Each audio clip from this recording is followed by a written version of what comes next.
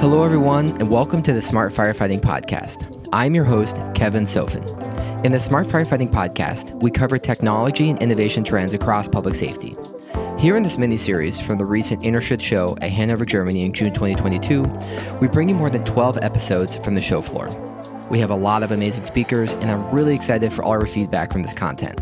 I find myself asking everyone to paint a picture in these episodes quite a bit, so bear with me, because it was really hard to fully capture the Interschutz event in words.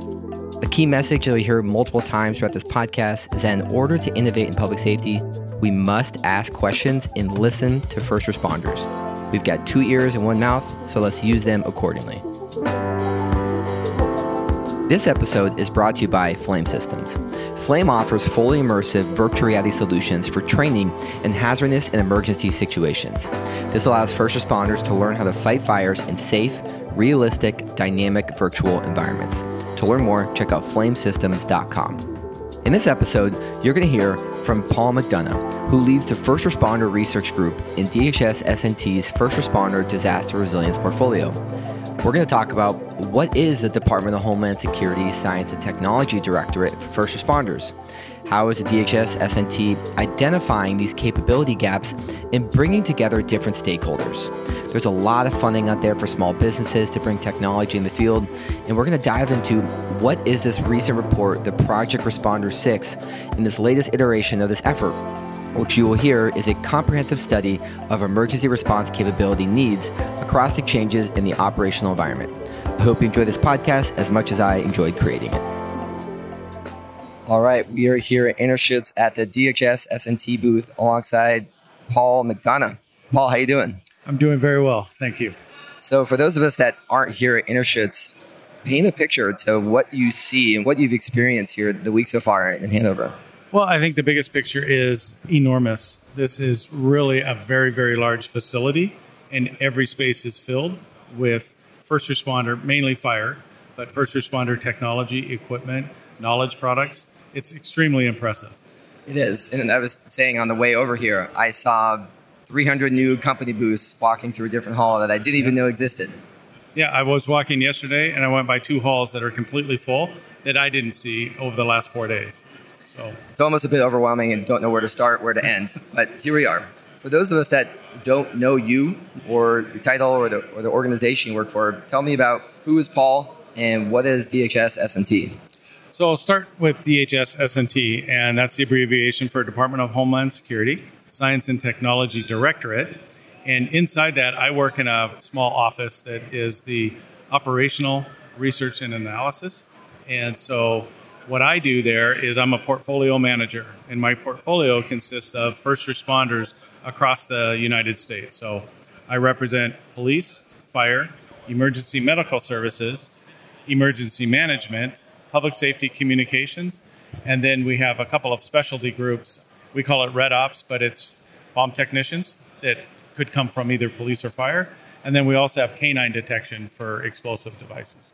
So a wide range of public safety groups that you're covering in terms of who are they, what do they do, and really understanding their challenges. Correct. Tell me about when you're going out and you're really trying to help public safety in these different ways, how do you understand these challenges? Because you mentioned bomb technicians, tactical operators, they all have such a wide range of different challenges they face.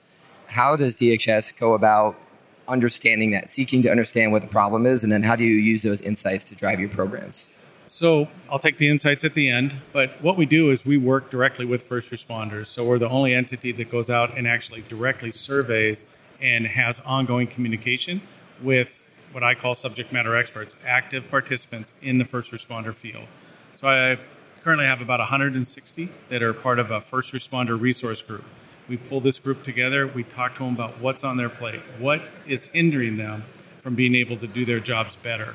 And we call that capability needs. So we identify their capability needs.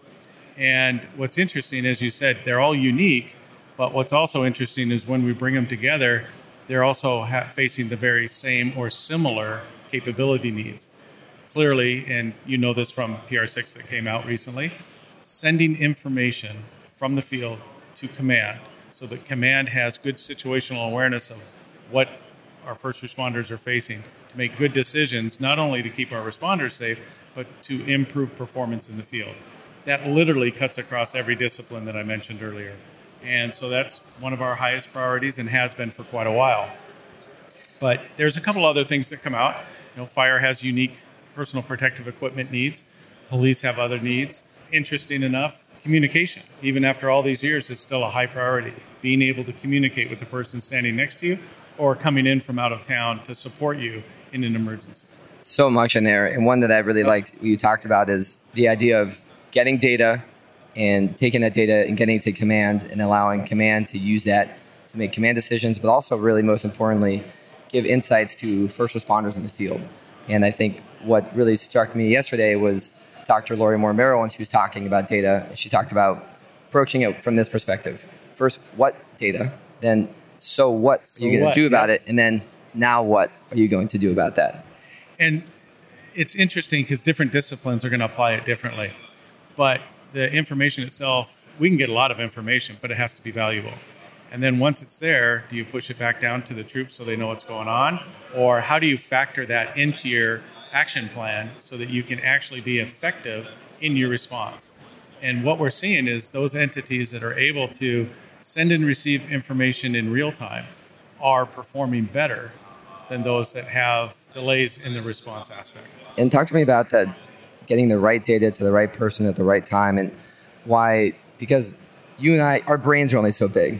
We're sitting here, I can only handle so much information, but should we be thinking about not overloading the cognitive load of the first responder so they can be effective and do their task at hand?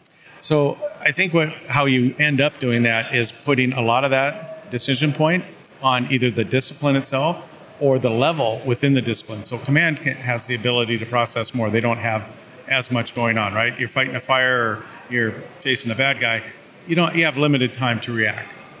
The responders need to be able to identify those things that they want and push that information to them. Command, again, can filter. And if you're going to push it even higher than a field command, say to an emergency operations center, the emergency managers, they have the ability to collect even more data and try and do long-range projections and things like that. So I think the biggest thing is putting it in the hands of the user themselves. I can't remember the exact phrase, but a quality user interface is one of them.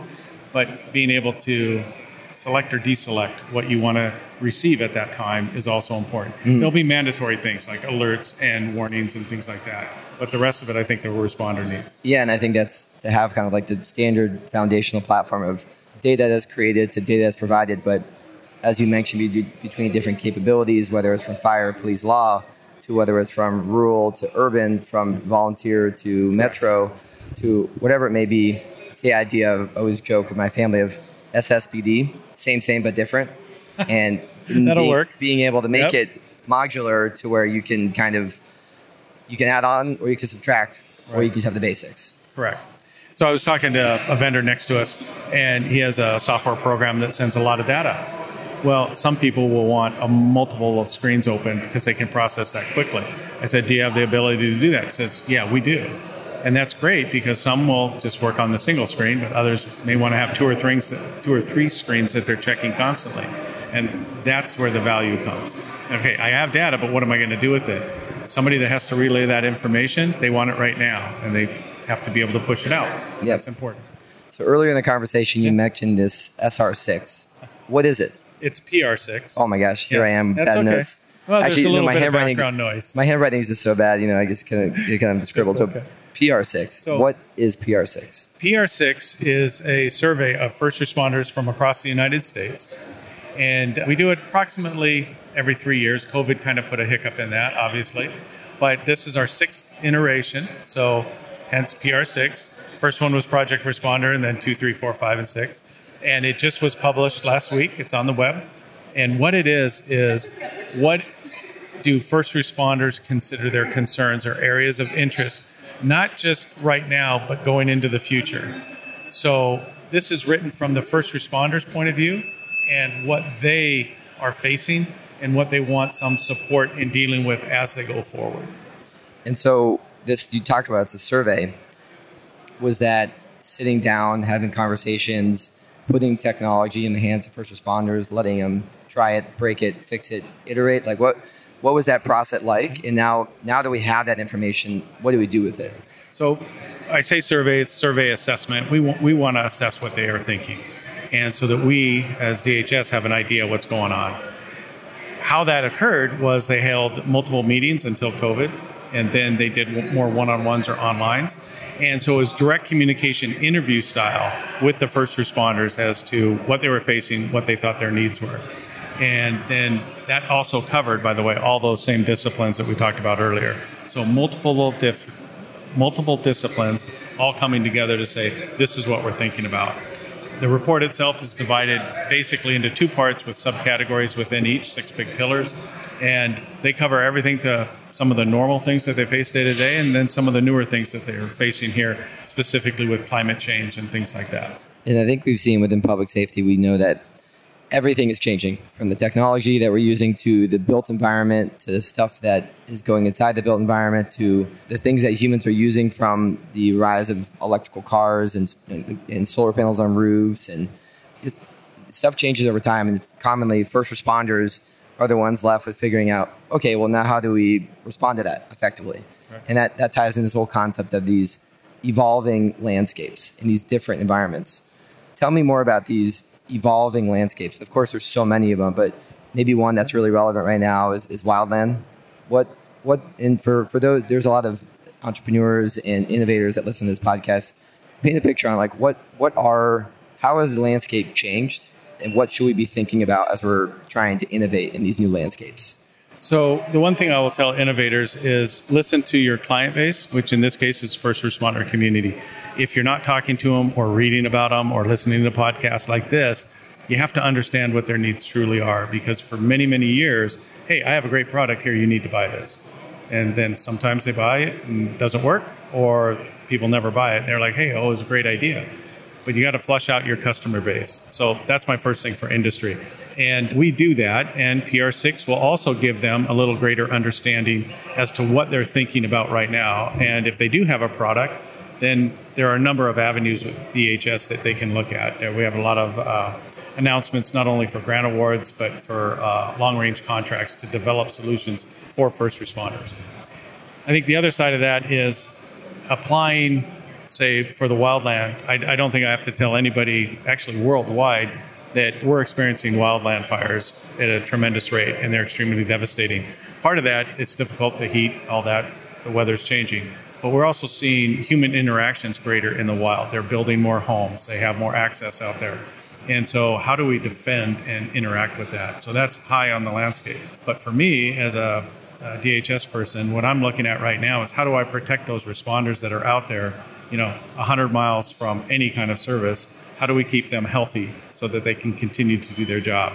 And we're looking at a couple of avenues there, not only in respiratory protection, but their PPE, their clothing, personal protective equipment, and then also situational awareness, letting their commanders know where they're at in the field in real time, so that if we end up with a dramatic wind shift or a vehicle breaks down and they're in a hazardous area, we can get in, get them out of there, and then continue to have them work on the fire doing the good stuff instead of getting hurt.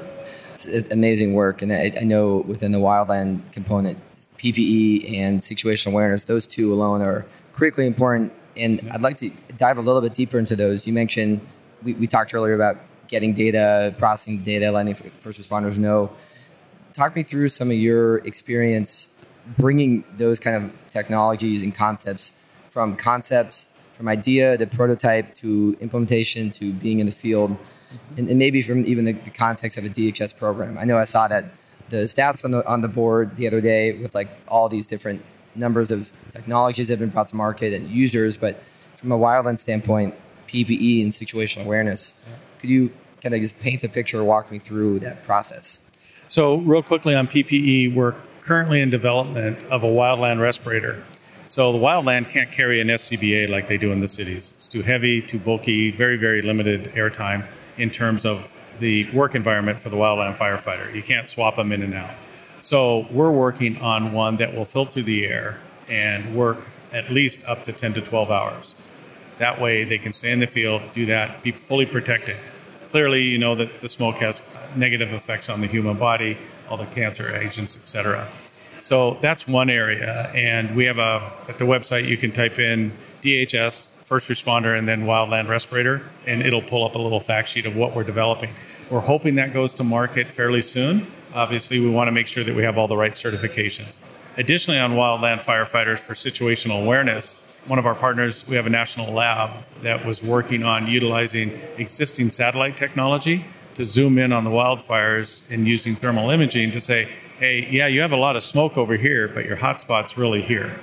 And that has really shifted where commanders, the incident management teams that are trying to manage and get ahead of these wildland fires, they're able to redirect resources or at least anticipate where some of the growth of that fire might be. And that was done by, if I remember correctly, Pacific Northwest National Laboratories. And I think that's going to really improve the situational awareness in terms of reacting to an active fire.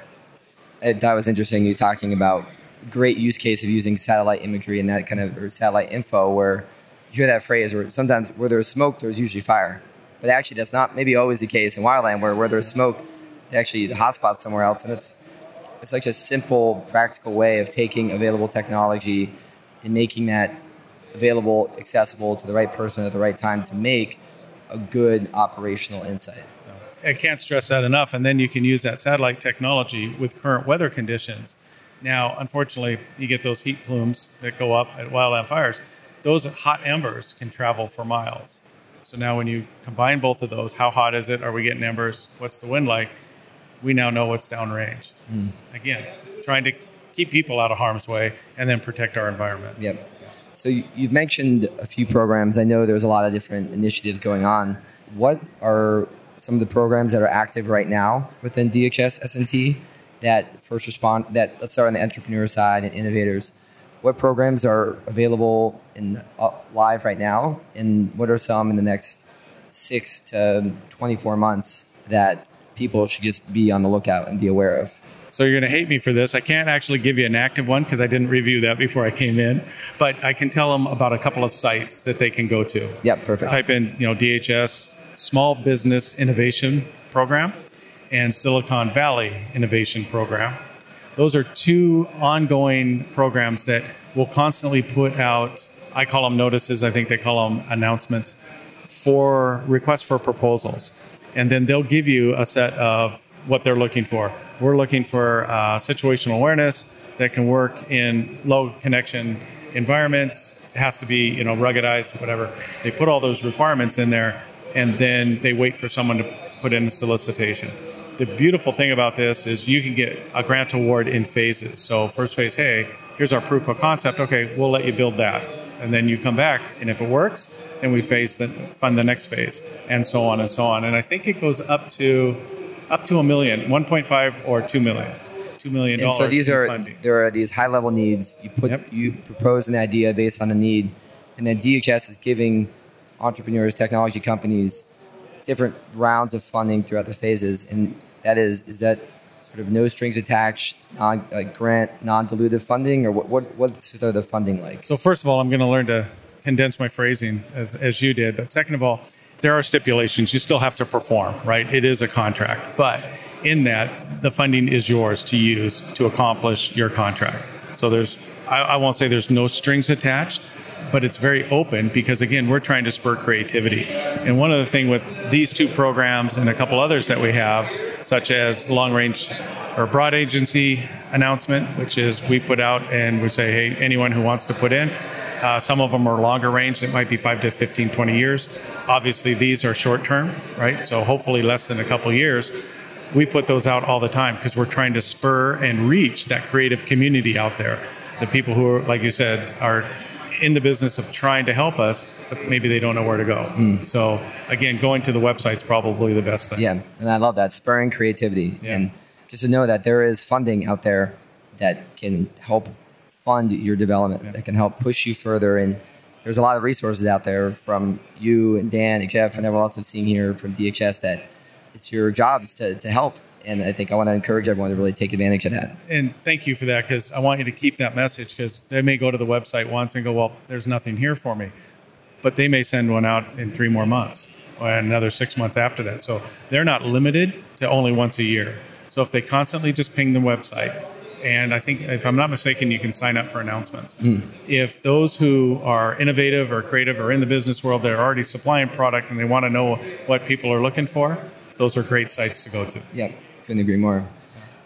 So it's June 2022. We're here at Interschutz. It's been a little bit of an exhausting week, but I wouldn't have it any other way. It's been so amazing connecting with people like yourself, firefighters from around the world, technologists from around the world, and a lot that I'm continuing to already reflect on that I'm excited to bring back to America. But in your mind, from walking the show, having conversations, looking at tech, and even just best practices, what are some things that you've taken away from the show that you think we can bring back to the American fire service and public safety sector? So I think the biggest thing that I saw here was the level of creativity. And some of it is at the small business level, as you've seen some of these booths. Electric vehicle fires. They're unfortunately, they're growing. They're out there. We have to figure out how to deal with them. And you're seeing some of the bigger companies have answers. But I saw a rather creative one from a little tiny booth at the far end of the hall here.